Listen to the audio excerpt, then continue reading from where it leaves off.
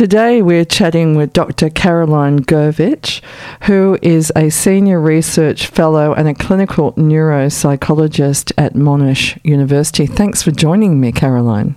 Thank you, Anya, for having me. I'm delighted to join you. Very much appreciate it. Could you tell me just a little bit about your background? Sure. So I've been working as a research fellow or senior research fellow at the Monash Alfred Psychiatry Research Centre for many years now, and I'm also a clinical neuropsychologist. So as a neuropsychologist, I'm interested in cognitive functioning, in the way that we think, in brain-behaviour relationships. And in my role at MAPRC, or the Monash Alfred Psychiatry Research Centre, I've got a particular interest in women's mental health and cognitive functioning in women's mental health. So I'm interested in gender differences in women's mental health and in the impact on cognition in the relationship between hormones and cognition, so things like menstrual cycle and contraceptive pills and how they impact the way that women think differently in some women, the menopause shift and how that might impact cognitive functioning and mental health symptoms. So they're my key areas of research interest at the moment, but I've also actually done a lot of research in psychiatric illnesses, particularly in schizophrenia, spectrum disorders, and understanding cognitive functioning across different areas of psychiatry, like including schizophrenia. Oh, it sounds fascinating. I'm actually the parent of a son who has schizophrenia. So right. At some point down the track, it'd be great to talk to you about that. I'd like to know more. I've been a carer for 25 years, but I still don't feel like I completely understand about his illness.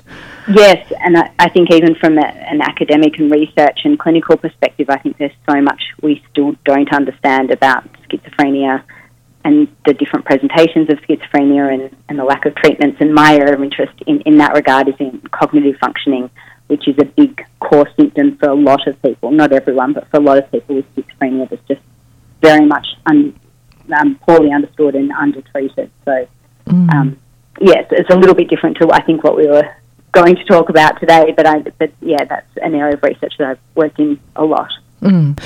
We'll stick to our topic for today, but Sure. I'd also like to ask you, because I know you're down there in Melbourne and the stage 4 restrictions have come in with curfews.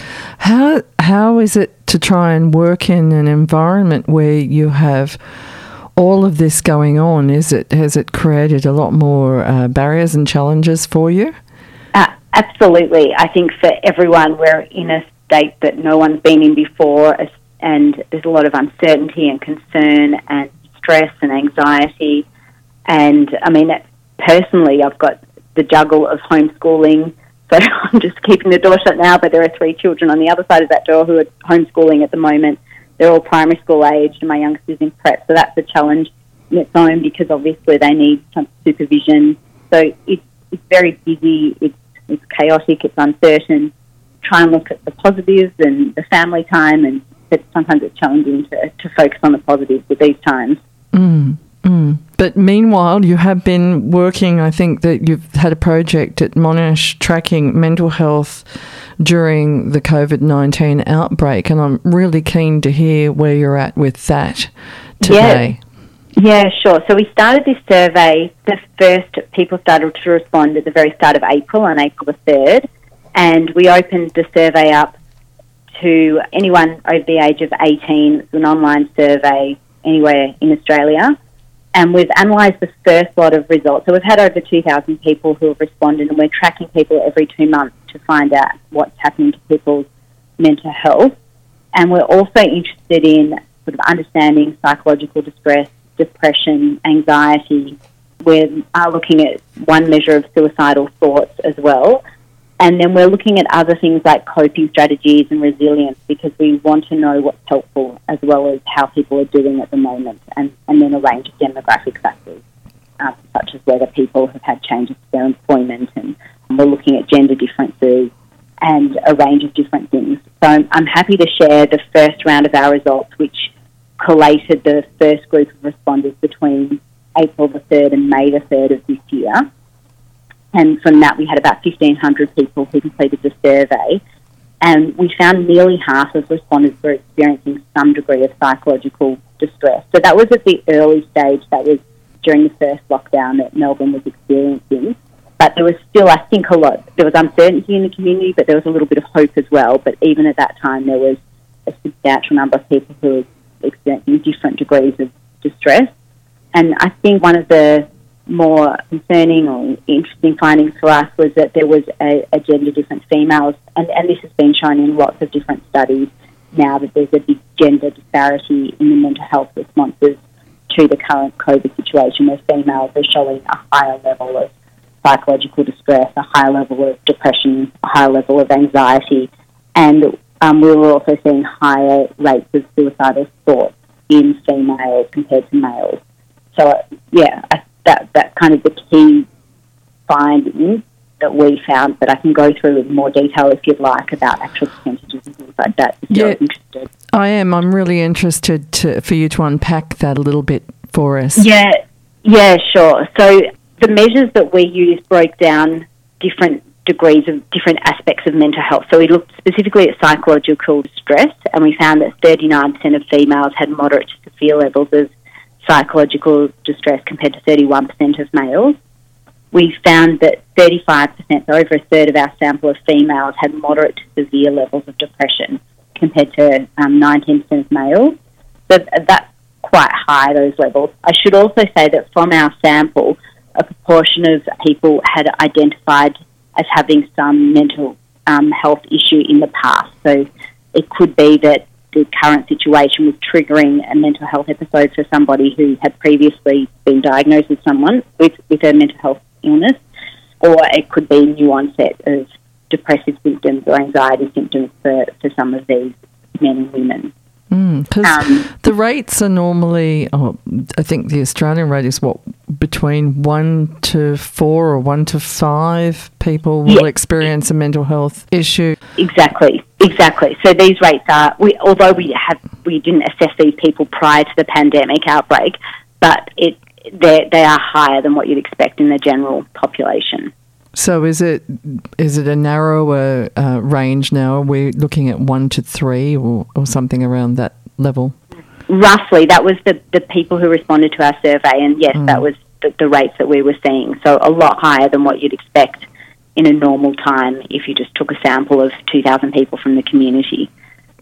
So it is concerning and not surprising, given that people's certainty is taken away from them, and their routine and everything's kind of pulled out from underneath people, and they're in a time of uncertainty. A normal response to that is for people to feel anxious or stressed or depressed or distressed. Those sorts of feelings are how people are responding to the changing situation and concern with COVID.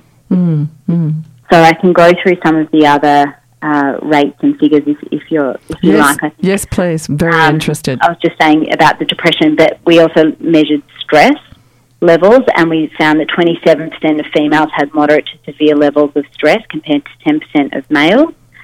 And we had 21% of females who had moderate to severe levels of anxiety compared to 9% of males.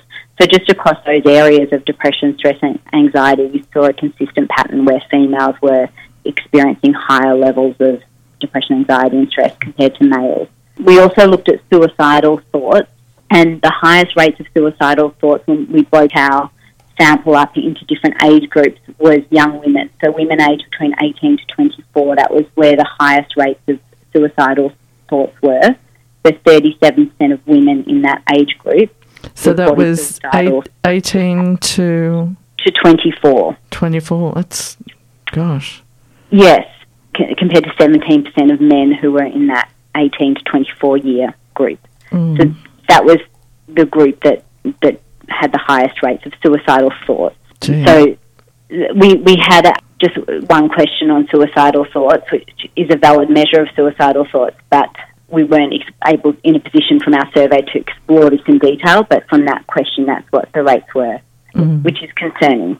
It is concerning, but it just sort of, I suppose you start to get a picture of how serious the impact of COVID is on people's well-being when they are feeling that they may not have hope. Yes, so we've now repeated this survey, so we haven't had an opportunity yet to analyse the next round of results, which is just coming through now, to see how people are adapting, I guess, to the changes in our situation. There would have been some hope a little while ago when our numbers were quite low, and our numbers have gone up again. So I would assume that there will be significant impacts on people's mental health again during this next lockdown, particularly in Melbourne, although I have to say that the results from our survey are Australia-wide, so there might be a spread across different states in relation to the different circumstances. Are you tracking the data as separate for the different states?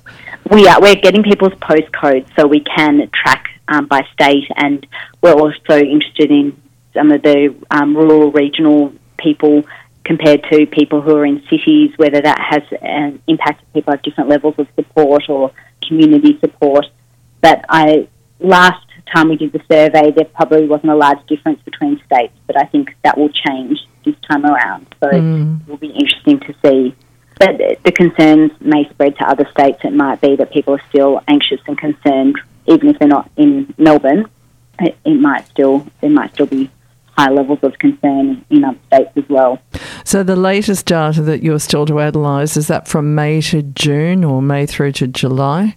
It's everyone, when they complete the survey, they get another survey 2 months later. So it will be roughly from June to July or June to August. So it's not, it's just every 2 months someone will complete. So anyone can start the survey at any point and enter our survey, and then 2 months later they'll receive the survey again. So we'll be able to track people every 2 months. So we're trying to keep the window of how frequently people complete the survey consistent. Is the survey still open if people want to join in and participate? Yes, it is.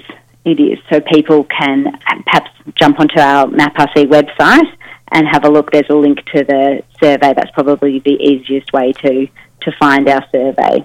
So that's the MAPRC? Yes, .org.au. .org.au. I'm just writing that down here so I can read it back later on. Terrific. So that's great. But yes, I think it's going to be really interesting to see the data that comes out from the stage, what's happening with the stage 4 restrictions. And I understand that stage 3 restrictions have been introduced in regional Victoria as well. Yes.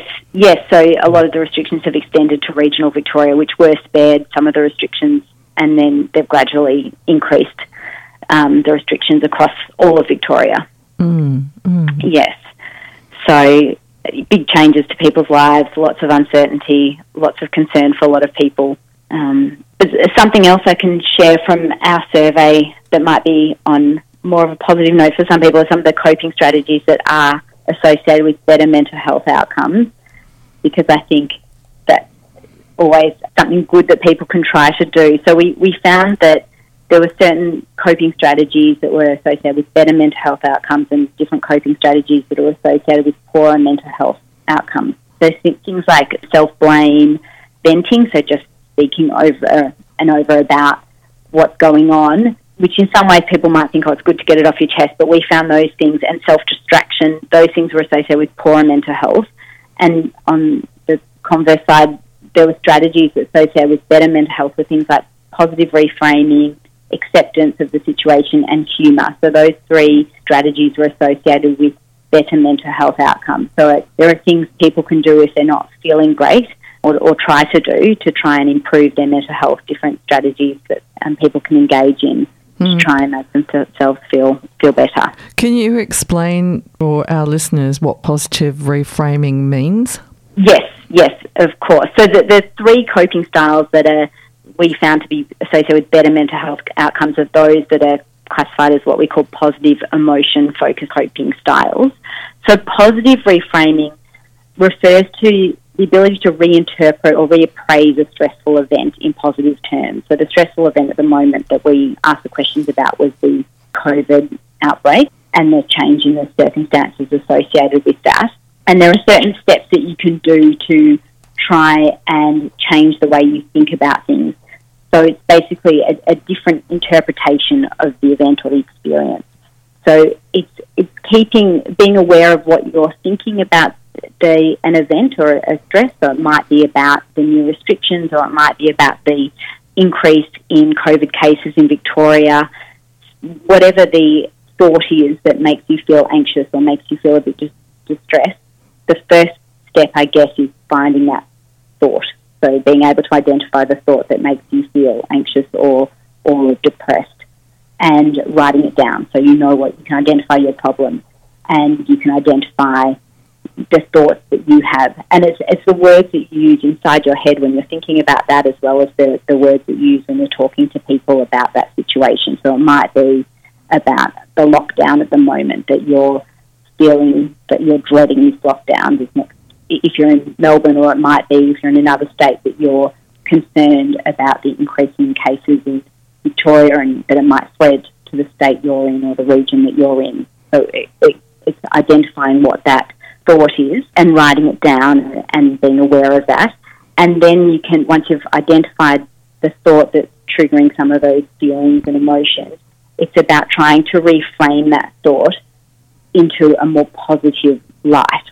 So it might be that we know that we've been through a version of this lockdown and we got through it and we can do it again. It might be trying to find the positives for the lockdown. It might be about feeling safe in the state that you're in because you can wear a mask and you can wash your hands and you can follow the hygiene rules and things like, and the social or physical distancing. It might be reframing it to think that if you're worried about losing contact with your friends, that you can still maintain contact through other means like social media and video calls and telephone calls, those sorts of things. So trying to reframe something that's negative into a positive light, and again, writing it down and then being aware of the connection between your new positive way of thinking and whether that has a positive impact on your feelings and emotions after you've kind of reframed that thought. Does that make sense? Yeah, no, it's fantastic. And it's certainly, I think, something that people do need to do in order to be able to get past some of the days when you feel a little overwhelmed by what's going on. I can imagine, people, we're concerned. The ACT is right smack dab between Victoria and New South Wales, but I think we here saying we are lucky, yes, that we might still be having to, experience many challenges, but we're fortunate in that we are able to still move around and have less restrictions, and there's an incentive then to maintain those. Exactly. Maintain the good hygiene, maintain the positive ways of going about, so that we are actually part of the force to overcome the challenges of COVID-19. Yes, exactly. The other two coping strategies that we've found to be associated with better mental health outcomes is acceptance, which is another positive emotion-focused coping style where you just have to accept or learn to accept the reality of a stressful situation. So we found that people who had acceptance as one of their coping styles had lower anxiety and lower stress scores.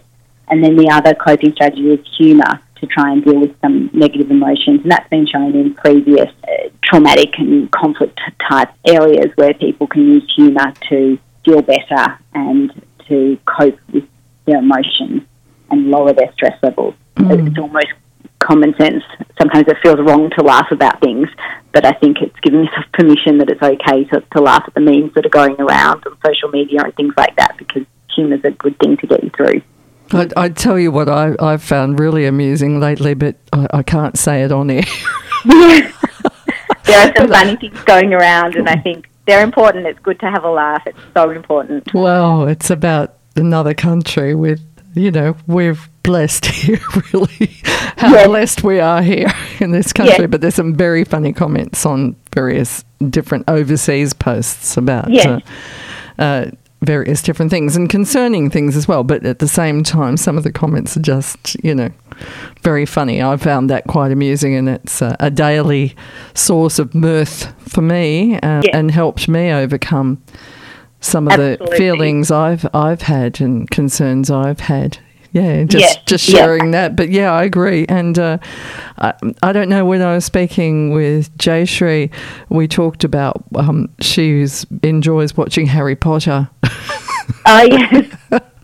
But there must be lots of things that people can do in order to refocus their attention away from what's happening in the news and so forth to sort of minimise the impacts of what's happening outside the door and in other states.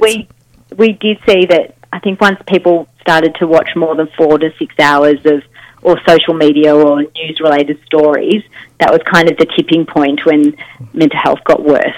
So you obviously need a bit of exposure and know what's going on, but then you have to force yourself to turn it off and to switch on something that's going to make you feel better. It doesn't have to be technology. It can be going outside and spending time with family and playing board games or cooking or whatever it is that makes you happy. But it is, you do have to switch off from the news and the media because it can get you down. Now, I would like to just backtrack a little bit because you were talking about the impact on women in particular, and I'm really keen to hear from your expertise around this. Is this that you're saying younger women seem to be highly stressed? Do older women, are they also finding this a very stressful time? Yes. So we saw it across different age groups. It was just the suicide thoughts that we found that really differentiated across the different age groups. But in terms of, depression and stress and anxiety, that's seen in women at all different age groups an increase. Just quickly about the suicide, is that because younger people have a hope for the future, buying a home and employment and study and so forth? They've got their whole lives ahead of them. Is it sort of a sense of worry about where we're going and what the future holds is that part of the factors that might be leading to those very negative thinking? I would imagine we didn't have the opportunity to tease apart yet what factors contribute to the higher suicidal thoughts in that age group of women. So I can't answer exactly what it is, but the things you alluded to absolutely make sense in terms of a loss of hope and dreams or a change and the uncertainty would certainly have a great impact on a lot of young women and potentially women who are missing crucial social years where they should be out having a great time, and that's taken away from them at the moment. So that obviously impacts men as well. But all of those factors might play a more significant part in women's mental health for that younger women between the ages of 18 and 24. But you were saying the impacts are heavier upon all women across all the different age groups. Why do you think that is? Were you able to identify some of the factors that were leading into that? Not exactly, but just there's a higher rate of depression even in pre-COVID times. Women experience a higher rate of mood symptoms, depression and anxiety compared to men. And this situation has just exacerbated that discrepancy.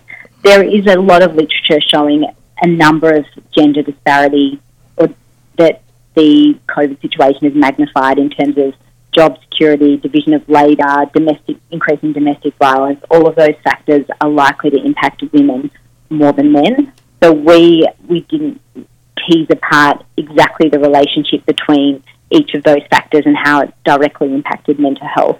But there is certainly a lot of literature that's just emerged over the past couple of months just showing how much this pandemic is having an impact on women, and all of those factors then flow into mental health. So it's not surprising, and it's consistent with the differences between genders that have been shown over many decades in terms of depression and anxiety rates being higher in women.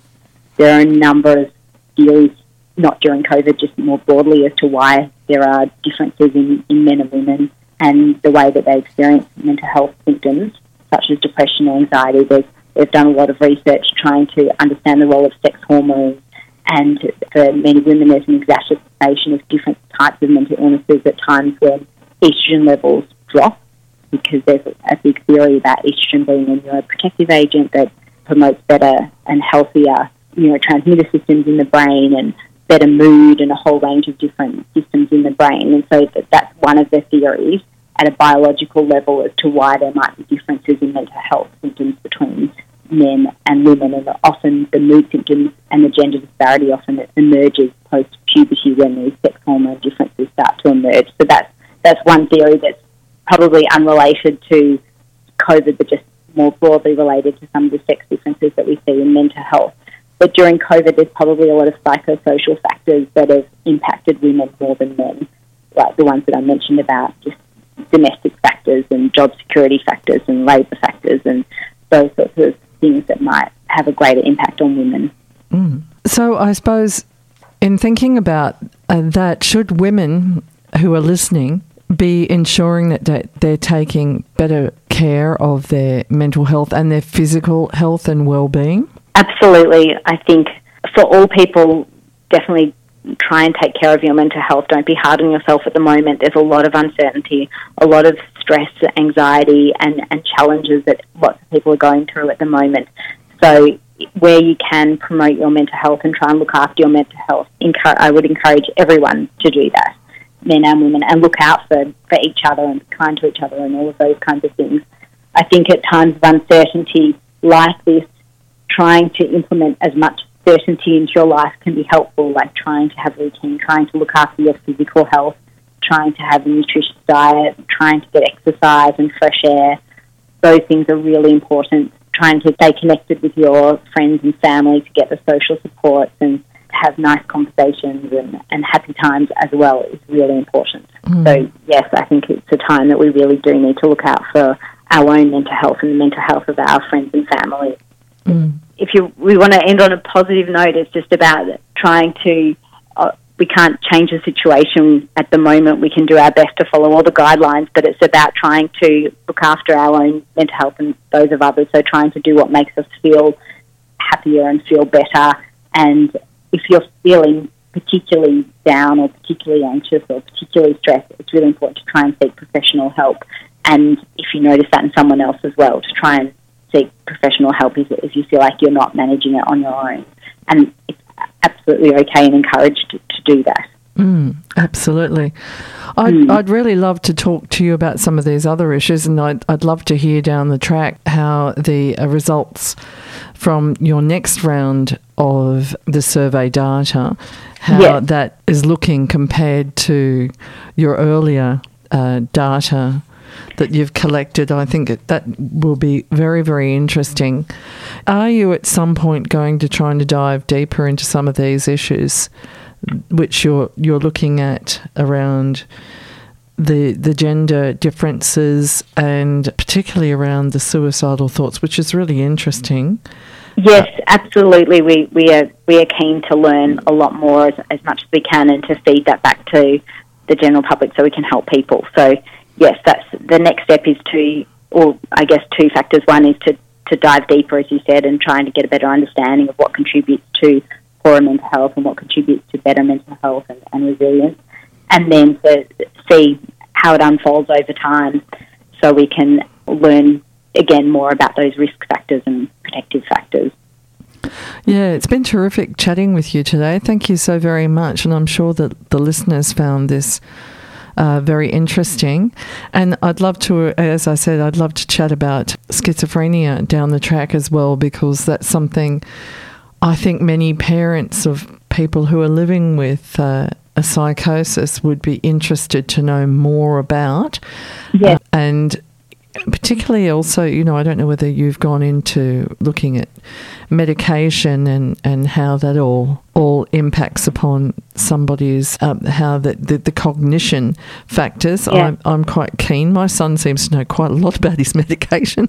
Yes. Bit of an expert on it, but I don't really understand. So I'd love to learn a little bit more, and I think it'd be something interesting for our audience to hear about. Yes, I'd be more than happy to talk about that down the track. Yeah. Thank you very much for your time today, Carolyn. Thank you, Anya. Really appreciate it. And I hope that you're able to think positively about the stage 4 lockdown.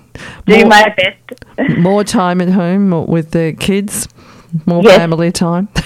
Yes, I'll try and keep that in mind keep it as positive as I can and wish you all the best in the ACT, and I hope you don't end up in this situation as well. Well, I think one of the best things is that Woolworths, who own, a number of different stores, BWS and a whole range of them, and even Bunnings, are all coming on board and asking people to wear masks in the store. Yeah. That starts today, and I feel that is a really great proactive action that they're taking to reduce the transmission of the disease.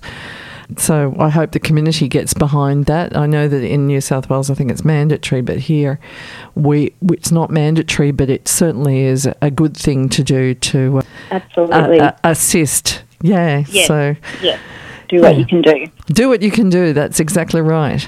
Anyway, really thank you very, very much for your time today.